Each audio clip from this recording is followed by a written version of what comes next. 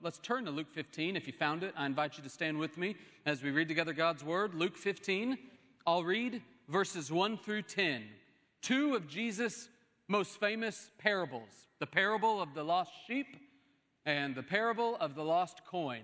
If only time permitted, I would have thrown in the third and final parable in this chapter, the parable of the prodigal son, but we'll have to put that on the shelf for another time. Luke 15, beginning in verse 1, Luke writes, "Now the tax collectors and sinners were all drawing near to hear Jesus. And the Pharisees and the scribes grumbled. And they said, 'This man, Jesus, receives sinners, and he eats with them.' So Jesus told the scribes and Pharisees this parable. 'What man of you, having 100 sheep, if he's lost one of them, does not leave the 99 in the open country and go after the one that's lost until he finds it? And when he has found it, he lays it on his shoulders, rejoicing. And when he comes home, he calls together his friends and his neighbors, and he says, "Come on, rejoice with me, for I've found my sheep that was lost." Just so, I tell you, there will be more joy in heaven over one sinner who repents than over 99 righteous persons who need no repentance." He tells another parable, beginning in verse 8. "Or what woman, having 10 silver coins, if she loses one coin, doesn't light a lamp and sweep the house and seek diligently until she finds the coin? And when she found it, she calls together her friends and her neighbors, and she says, 'Rejoice with me, for I've found the coin that I had lost.' Just so, I tell you, there is joy before the angels of God over one sinner who repents." Would you join me as we pray? Our Father in heaven, we thank you for our senior pastor. And especially this day, we thank you for the precious, gracious, godly, kind, caring, loving, generous, exemplary helpmate you've given him in Connie. And we ask, oh God, that you would have mercy on her, that you would heal her, and that you would bring the Presleys back quickly. So now, Lord, as we turn our attention to your word, it's the reason we're here. I ask, oh God, that you would do what I cannot, and that's open blind eyes, unstop deaf ears, soften hardened hearts. Oh God, I pray that we would taste and see that you are good as you've revealed yourself in these two memorable parables. I ask this now in Jesus' name. Amen. You may be seated. You know, there's one word in this parable that should grieve you. There's a word in this text that should disturb you. It should strike you in an uncomfortable sense. The late, great Dr. W.A. Criswell, the famed pastor of the First Baptist Church of Dallas, Texas, the man I spent 10 years studying and wrote my dissertation on, which, incidentally, I don't ever want to read or think about him again. 10 years was plenty. But he did say something that's helpful. This word of which I speak, he described it as the most tragic word in all the Bible. Indeed, he goes so far as to say it's the most tragic word in human language. The word of which I speak is the word lost. Lost. Lost. Put it in any sentence and it spells trouble. A parent loses their child at the mall. Instant panic. A parent loses his child to waywardness, wandering, has left the faith. Instant heartbreak. A couple loses their hopes and dreams at the diagnosis of infertility. A couple loses their precious child to an unforeseen miscarriage. A widow in this church loses her husband to cancer. A widower in this church loses his wife to dementia. friend loses his business to bankruptcy. Another friend loses everything to adultery.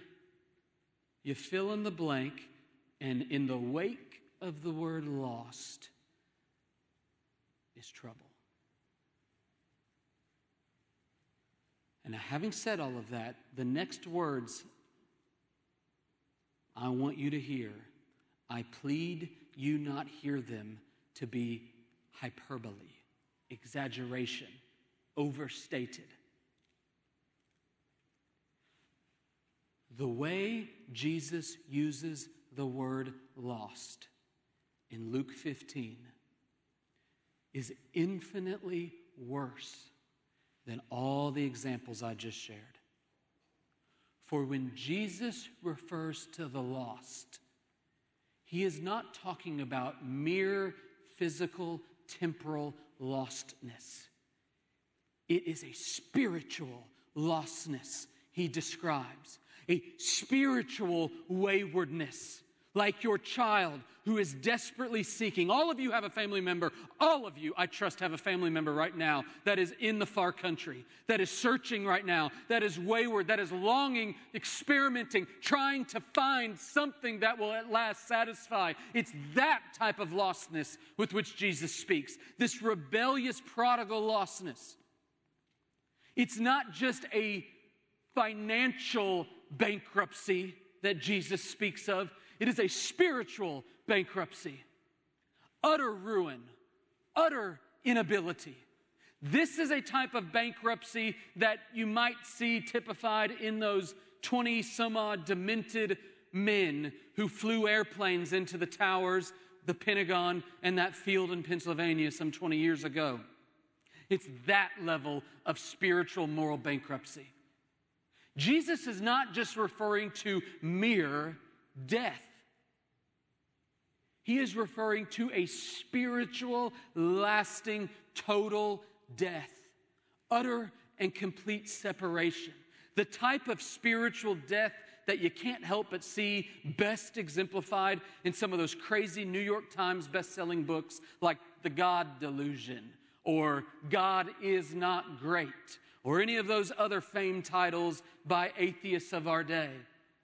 This is the measure of lostness that Jesus is addressing. So look back at the text with me, and when you see those words lost, with all of their weight and freight, it should stun us, make us drop to our knees, for it is that type of deep, dark, rebellious lostness that Jesus is trying to tell us he came to save.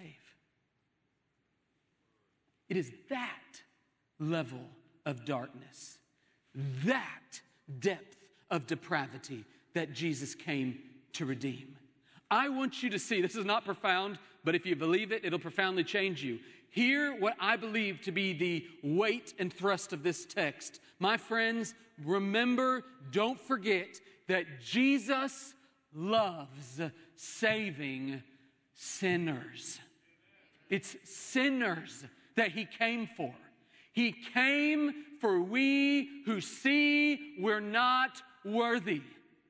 He came for those of us who see it, who know that when we read Luke 15, we can't help but see ourselves as the lost ones. Now, there's two types of folks in this room joining us online. There's those of you here today who see your sin. You know your guilt. And perhaps you're even wondering, is it too late? Could God be gracious to me? For those of you in this room that see it and hate it and are desperately wondering if the gospel's good news for you, these are tender words for you. I want you to see the manifold mercy of Jesus this day. But I suspect there are a great many in this room for which these words may not be tender but tough. For there are others in this room, and my word, I've been here. Instead of seeing your sin, you see others' sin. You see others' need. You know their guilt, and you wonder if it's too late for them. If that's you, if you find yourself so easily pulled into the way and stream of the Pharisees, looking askance at those who are in sin and saying, pity you. I want you to see that we all stand on level ground this day, and we all need to be reminded of the wonderful, merciful might of Jesus' great love for us. First thing I want you to see this day is, my friend, would you see his love for you? 4 ways I want you to see his great love for you in this text. I pray this is an encouraging message for you, for those who are weary from sin in your life. Number 1, I want you to see that he received you. Did you notice in verses 1 and 2 who Jesus is receiving? It says the tax collectors and sinners were all coming near to Jesus. Now, the tax collectors, they were the turncoat Jews. These were Jews that had been co-opted into the Roman government, and now they were extorting all of their fellow Jews. They were taking taxes, but taking more than they should so that they could keep a profit. They were hated. Moreover, the sinners were not, that's not reference to the general we're all sinners way we often use it. It's referring in particular to those most egregious sinners, those undesirables, those people that you're just like, you know, the ones that you just know they don't know the Lord. That's who this text is referring to. In other words, this is not a desirable bunch. And it says the Pharisees and scribes hated it. They didn't like that Jesus was receiving these types of people. Indeed, the text says that Jesus ate with them, which means it was probably similar to how we are today. It was one of the chief ways you could show love, welcome, reception, recognition, hospitality to another would be to eat with somebody, to bring them in. Now, I want you to look hard at verses 1 through 2 with me, because if what transpired in those 2 verses, if that doesn't shock you, if it doesn't stun you, if that doesn't unnerve you, you are probably a lot like me, and you have been inoculated over the years to the unspeakable holiness of God. You have watered our Lord down to this sort of chummy friend who doesn't really care what you do and how you live. You have exchanged his transcendence for his immanence. And you have decided that God is a lot like you. And by the way, I'm talking about myself here. I'm not trying to stand in judgment. I am like this every day. Where I read that text, I'm like, yeah, that makes sense for Jesus to spend time with these folks. Until you're reminded that the testimony of the Scripture is that every time sin enters the equation, separation occurs. As early as the primordial Garden of Eden, when sin entered the garden, what's the first thing that happened? Adam and Eve were driven out. They must be separated from God. A flaming cherubim was put at the entrance to keep them from coming back.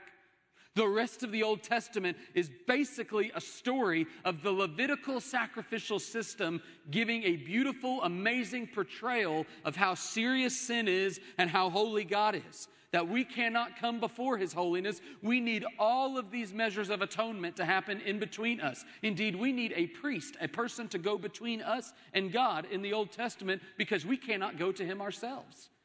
This is the whole testimony of the Bible, which is why when you see the most miraculous word in all the Bible, grace, it should stun you, because the full weight of grace is that God, who is unspeakably holy,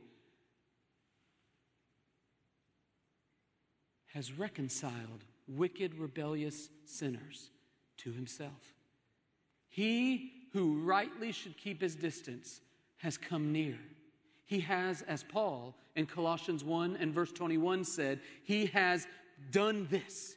We who were alienated, hostile in mind, we who were doing evil deeds, Paul says, Jesus has now reconciled in his body of flesh by his death in order to present us holy and blameless and above reproach before him. This is what Jesus has done for us. And so just look anew with me at his great unconditional love for us. He saw the real you. He saw you in your deepest, darkest moment. He sees every dark, hidden crevice of your soul. He knows what you've looked at. He knows what you thought. He knows what you've done. He knows. And it is that worst version of you, That most embarrassing version of you, that is the version Jesus came to save. And if you add one more layer of stunning amazement to it, the point of this text is that is the version of you that Jesus loves to save. Jesus loves saving sinners like you and me. And so do you see it? Do you see his great love for you? That he received you? I want you to see a second thing that the Pharisees didn't. Evidently, the Pharisees did not see this great, amazing love of Jesus' reception of sinners. They stood in judgment of Jesus, so he tells them two parables, two earthly stories with a spiritual, heavenly meaning.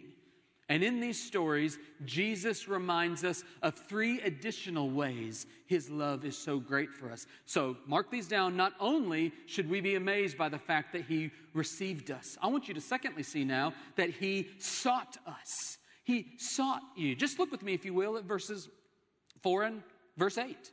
In verse 4, the first parable, it says, "What man, having 100 sheep, if he's lost one, doesn't leave the 99 in the open country and go after that one that's lost?" So we have a shepherd who has lost one of his sheep, and he is going over hill and valley to go find that sheep. He's left all the 99, and he is off looking for the one. Okay, first story. Second story. There's a lady, she lost one of her coins. One of 10 coins, the text says. That coin was a drachma, a Greek coin, which was basically one day's wage. And so 10 silver coins was in all likelihood her life savings. So she lost a tenth of her life savings. Understandably, she's kind of frantic looking for it. So it says she lights a lamp because the houses in that day and time, generally speaking, had no windows. So she's got to get some light going in that dark little abode. And then it says she sweeps the floor, because the floors were covered with straw and debris. That was how the floors were made at that time. And so she is frantically searching for this coin. Shepherd looking for the sheep, lady looking for the coin. Both of these are pictures of what Jesus has done for us, which is just astounding in my judgment. In the same way, Jesus is saying, I have come and sought you. I have pursued you. I have sought my sheep. I have called my own. I pursued you when you didn't want to be sought. That's why the seeker-sensitive movement in Christianity is so insane, because the true seeker of the Bible is God. The scripture actually says that none is righteous, no, not one, nobody understands, nobody seeks after God. None of us in our flesh will. God must do it. And he has come, these parables say, to find us. And I want you to notice the way he is searching for us. He is searching for us personally. The shepherd doesn't send an emissary. He doesn't send a lowly other shepherd. He leaves the 99 and he goes himself looking for the sheep, picturing for us that it is God who does the saving. God pursued you. God came and found you. This searching is not just personal, it's individual. He left the 99 and he was valuing you, which is just astonishing when you think about how wicked your soul is. Guys, I know me better than any of you. And even as one of your pastors, I am ashamed at the thoughts and things I've done over my life. My heart is dark like yours. And I am astonished that the Lord Jesus called me out of that darkness into wonderful light, opened my eyes, and he redeemed my wicked soul. He saved me. I have now tasted and seen that he is good. He saved me personally, individually. He sought me, my friends, and you relentlessly. Because if you'll notice in both of these parables, neither stop searching till they find it. The shepherd finds the sheep, the lady finds the coin. He will finish his good purposes. If God is after you, God is going to finish what he started. My friends, I pray you see that there is a good, loving, and gracious God who has received you and he sought you. Oh, praise Jesus that he is a good God who loves saving lost sinners like you and like me. That's the second thing. May I show you a third way that Jesus' love is great for us? Thirdly, I want you to notice what he does next in verse 5. What's he do with the sheep? After he finds the sheep, does he whip it and say, come on, let's go back?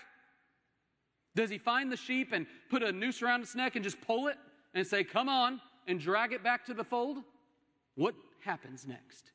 He pulls that sheep, verse 5 says, and he puts its belly around the back of his neck, and he puts the sheep on his shoulders, and with one hand grabs his front legs, and with one hand grabs his back legs, and he begins to walk with that sheep on his shoulders. You've probably seen the famous statue of the Good Shepherd. It's in one of the Vatican museums, and it's in paintings all over Christian churches, maybe even in this church, where you'll see this shepherd bearing the weight of the sheep. And this is what God has done for you. I want you to see, thirdly, that he has not just received you and sought you. My friends, he is restoring you. He is sustaining you this moment. He is carrying you this moment. So feel this. So many of us in this room will gladly, openly attest that our salvation was a miracle. Praise God that he opened my eyes. I saw him. Praise the Lord. It's a miracle. But I want you to see the fact that you are a Christian this moment is just as much a miracle. The God who received you and sought you is the same God who is sustaining you and restoring you this moment, who is bearing you on his shoulders. He is keeping you. Jude 24 says, now to Jesus who is able to keep you from stumbling. It is Jesus who has kept you a Christian this moment. It is Jesus who has kept you from throwing it all away. It is Jesus, my friends, who is bearing you up. And this is good news for those of you that have quite a past. If you have come this day and you know that there is a lot of residue from your past life, you are living out the consequences of poor decisions from yesteryear. You know that your family, your life is not squeaky clean, and you love Jesus, you are seeking to follow him, you are seeing growth, but you just know it's not all there.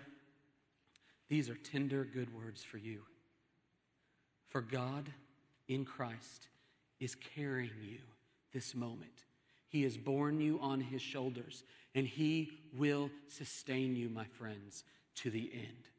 Number 3, our God has not just received us and sought us. I want you to see he is this moment restoring you, healing you, sanctifying you, making you new, strengthening and sustaining you. Praise God for the sustaining, restoring work of Jesus Christ, our good shepherd. That's number 3. But let's look at one fourth and final way God's great love is shown us in Christ. Number 4, do you notice what happens next in this text? After the lady finds the coin, after the shepherd finds the sheep, let's just put it this way. What would you do if you've just been horribly inconvenienced and you've had to go over hill and valley to go find this stinking sheep? Your day's messed up. You find the sheep. You drag its 70 to 80 pound weight back to the pen. What are you going to do next? Probably just throw the sheep in the pen and then kind of sulk around and go lay your head down on a rock somewhere and take a nap. If you're the lady, you've just torn apart your house that is your abode. You've torn it apart looking for this coin and you finally found it. What might you be inclined to do in that moment? If you're anything like me, you'd probably be all frustrated and frazzled that your house is now a wreck and you're just irritated.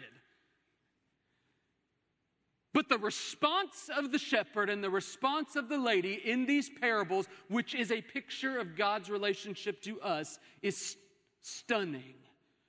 For it says the shepherd comes and he says, rejoice with me.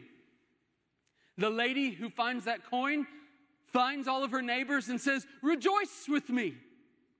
For what Jesus is illustrating for us is by great amazement, when God saved my dark, wicked, rebellious soul and yours, at that moment, all of heaven and earth rejoiced. It says that God Almighty rejoiced at the fact that a lost sinner came to him. Oh, I wish I had time to preach the parable of the prodigal son, which is in the next few verses, where the father, typifying Jesus, the father stands there after that son had run away and finally came back. What does the father do?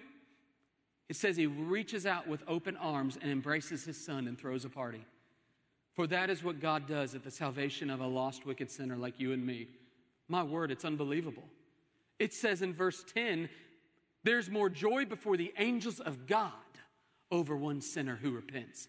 Meaning it's not just God who's rejoicing, all of heaven rejoices. So I just am inviting you to feel the full weight of these parables one final time. Jesus loved saving the worst version of you. Jesus rejoiced when he saved my rebellious, wicked heart. Have you forgotten, dear Christian, that the gospel is indeed good news? Have you forgotten his mercies? I pray that you would taste anew this day that God in Christ loves you dearly. He received you. He sought you.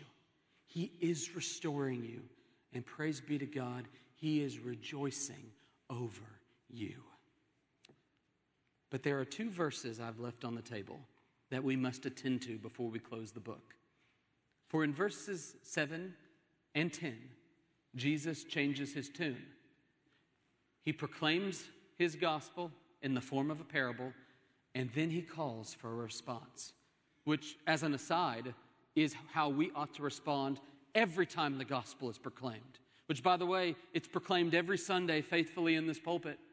And every time it is, we all ought to respond. We all ought to hear the call of Christ. And so this day, may I conclude by giving you two ways we ought to respond to the call of Christ. See first his love for you, and now lastly, I want you to see with me his call to you. Number one, his call to us is to repent. Look, if you will, at verse 7. Just so I tell you, there will be more joy in heaven over one sinner who repents. Metanoio, repent, turn, change your mind. Jesus is saying you must turn from your wicked, dark ways. In other words, Jesus is not presenting a cheap gospel. It's very easy to misinterpret glorious gospel, gracious parables like this and say, oh, okay, well, Jesus doesn't seem to care how I live. So I guess I ought to sin all the more so that grace may abound, which of course Paul says in the 6th chapter of the book of Romans, by no means, don't do that. For every time Jesus presents the jewel of the gospel, every time he shows us the glories of God's grace and mercy, do you want to know what's coming right behind it? A call to repent. You remember the adulterous woman in the book of Mark who Jesus told all the people around her who were about to stone her, he said, let he who is without sin cast the first stone. Everybody loves that story because it sounds like Jesus doesn't really care if you did that. That he is just a God of non-judgmental grace. The problem is if you just read the very next clause that comes out of his mouth, Jesus, after telling everybody who is without sin to be the one who cast the first stone, he looks to the adulterous woman and he says, now go and sin no more. Repent. Metanoio. Turn from your sin. So how then ought we repent, church?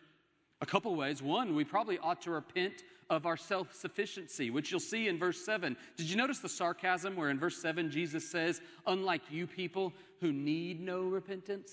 He's joking, of course, when he says that, because who doesn't need repentance? Jesus is basically saying, you Pharisees, you're so self-sufficient, you think you don't need to repent. In fact, you think you're closer to God than anybody else, and what I'm trying to help you see is that you're far further than you realize. Jesus is saying, Pharisees, you need to repent.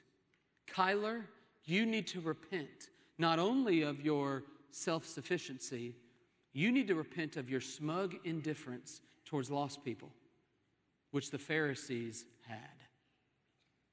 What I'm about to say, I say with trembling lips, for I stand indicted, condemned by it more than anybody in this room.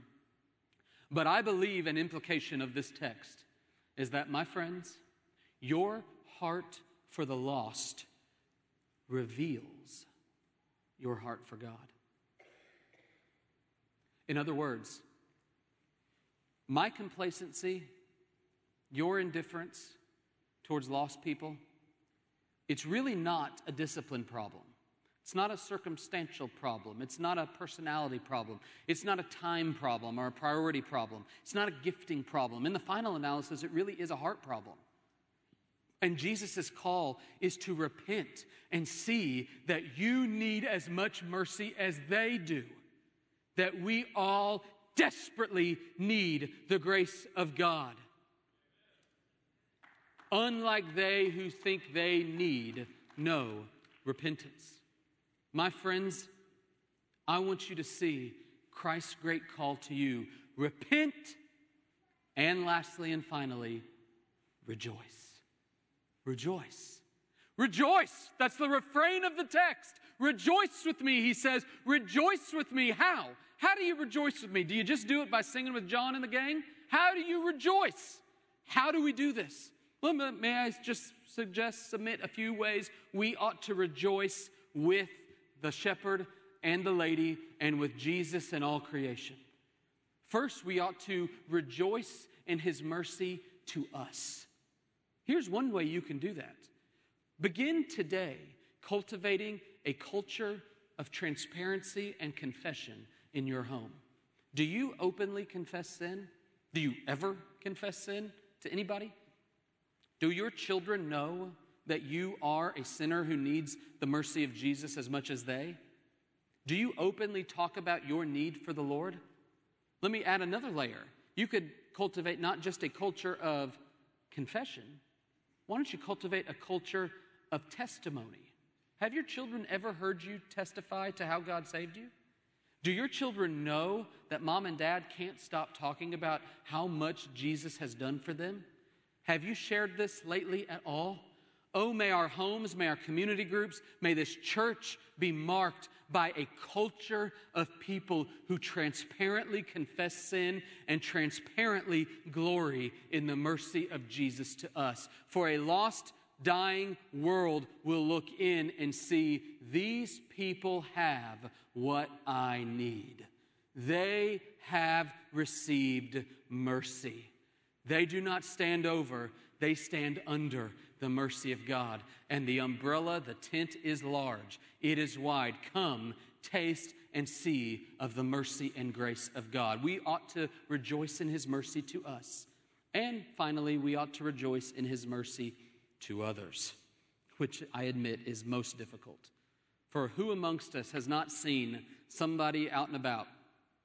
I'm talking about the kind of somebody that you know would probably never darken the doors of this church.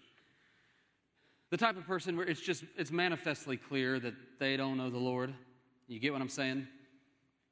And how quickly does your heart go to a posture of judgment, condemnation, and very quickly you start looking like the Pharisee in one of the other stories in the book of Luke where he starts saying, God, I thank you that I am not like these sinners. Do you ever find yourself when you see people soaked in sin, do you find your heart breaking with compassion and saying, oh God, would you show them the mercy you've shown me? I often don't, which is why I need to plead that God would do that scrubbing work in my heart to see this anew. Oh, I pray, dear friends, that we would be slow to judge and quick to compassion and forgiveness, that we would very quickly say, I forgive because Jesus has forgiven me much. Oh, I will not keep a record of wrongs because God has done an unspeakable work of mercy and grace in my life. I am a grace case. God has received me. He sought me. Oh, praise God. He is rejoicing over me and restoring me this moment. Oh, I pray, my friends, that all of us this day would repent and rejoice. Just this past Tuesday, I stood in a Catholic church outside Kansas City, Missouri, with my family before me and my grandfather's casket immediately to my left. I was the only family member invited to address the service. If you're familiar with Roman Catholicism, it was a Catholic service led by a Catholic priest who, though well-intentioned, I trust, he said some things in the service before I got up to speak that had me so antsy, I felt like Clint Presley. Have you ever seen him up front where he can't control himself and he's about to hop out of the pew? That's how I felt the whole time. For this priest said, my grandfather was in heaven because he had lived a good life. He had been faithful, which is manifestly not true, by the way. And so when it was my turn to come up, I believe the family and the priest thought I was just going to come up and share like a brief anecdote. Of course, if you know me by now, I don't know how to talk. All I know how to do is preach. I have like one tone, and no matter what setting I'm in, it's always a preaching tone. So I got up there, and as I got up there and stared at my grandfather's casket, his final words kept repeating in my mind, I'm not worthy, I'm not worthy, I'm not worthy. And I was compelled in that moment, having not premeditated truly what I was going to share, I was compelled in that moment to respectfully but confidently declare to my beloved family and friends in that gathering the gospel of Jesus Christ. That Jesus' grace is greater than all our sin. That thanks to Jesus, death is not hopelessly final. That my grandfather's dying words were some of the most profound words he ever uttered. For when he declared, I'm not worthy, he was joining a chorus of all creation with stammering, dying lips. He joined a chorus declaring, I'm not worthy, but Jesus Christ is. Jesus, the Lamb who was slain, my friends, is worthy of all glory and honor and wisdom and power and might and blessing. Jesus is worthy. We are not, which is why, as followers of Jesus Christ, we glory in the simple but profound truth. My friends, Jesus loves saving sinners like you and me. Would you join me as we pray? With your heads bowed, as we go to the Lord in a time of commitment, there will be men down here at the front who would love nothing more than to pray with you and to help you see that which they've seen, to help you know that which they know. So you come, as John leads us in a song, and you respond. For every time the gospel is proclaimed, we must respond. For some of you, that means you need to confess and repent of your sin. For some of you, it means you need to plead that God would grant you a heart to rejoice in His mercy, to refresh you anew. Oh, I pray this day that if you remember anything, that you would remember, my friends, that the gospel is unspeakably good news. Thank you, Jesus. We praise you, oh God, that you are gracious and kind.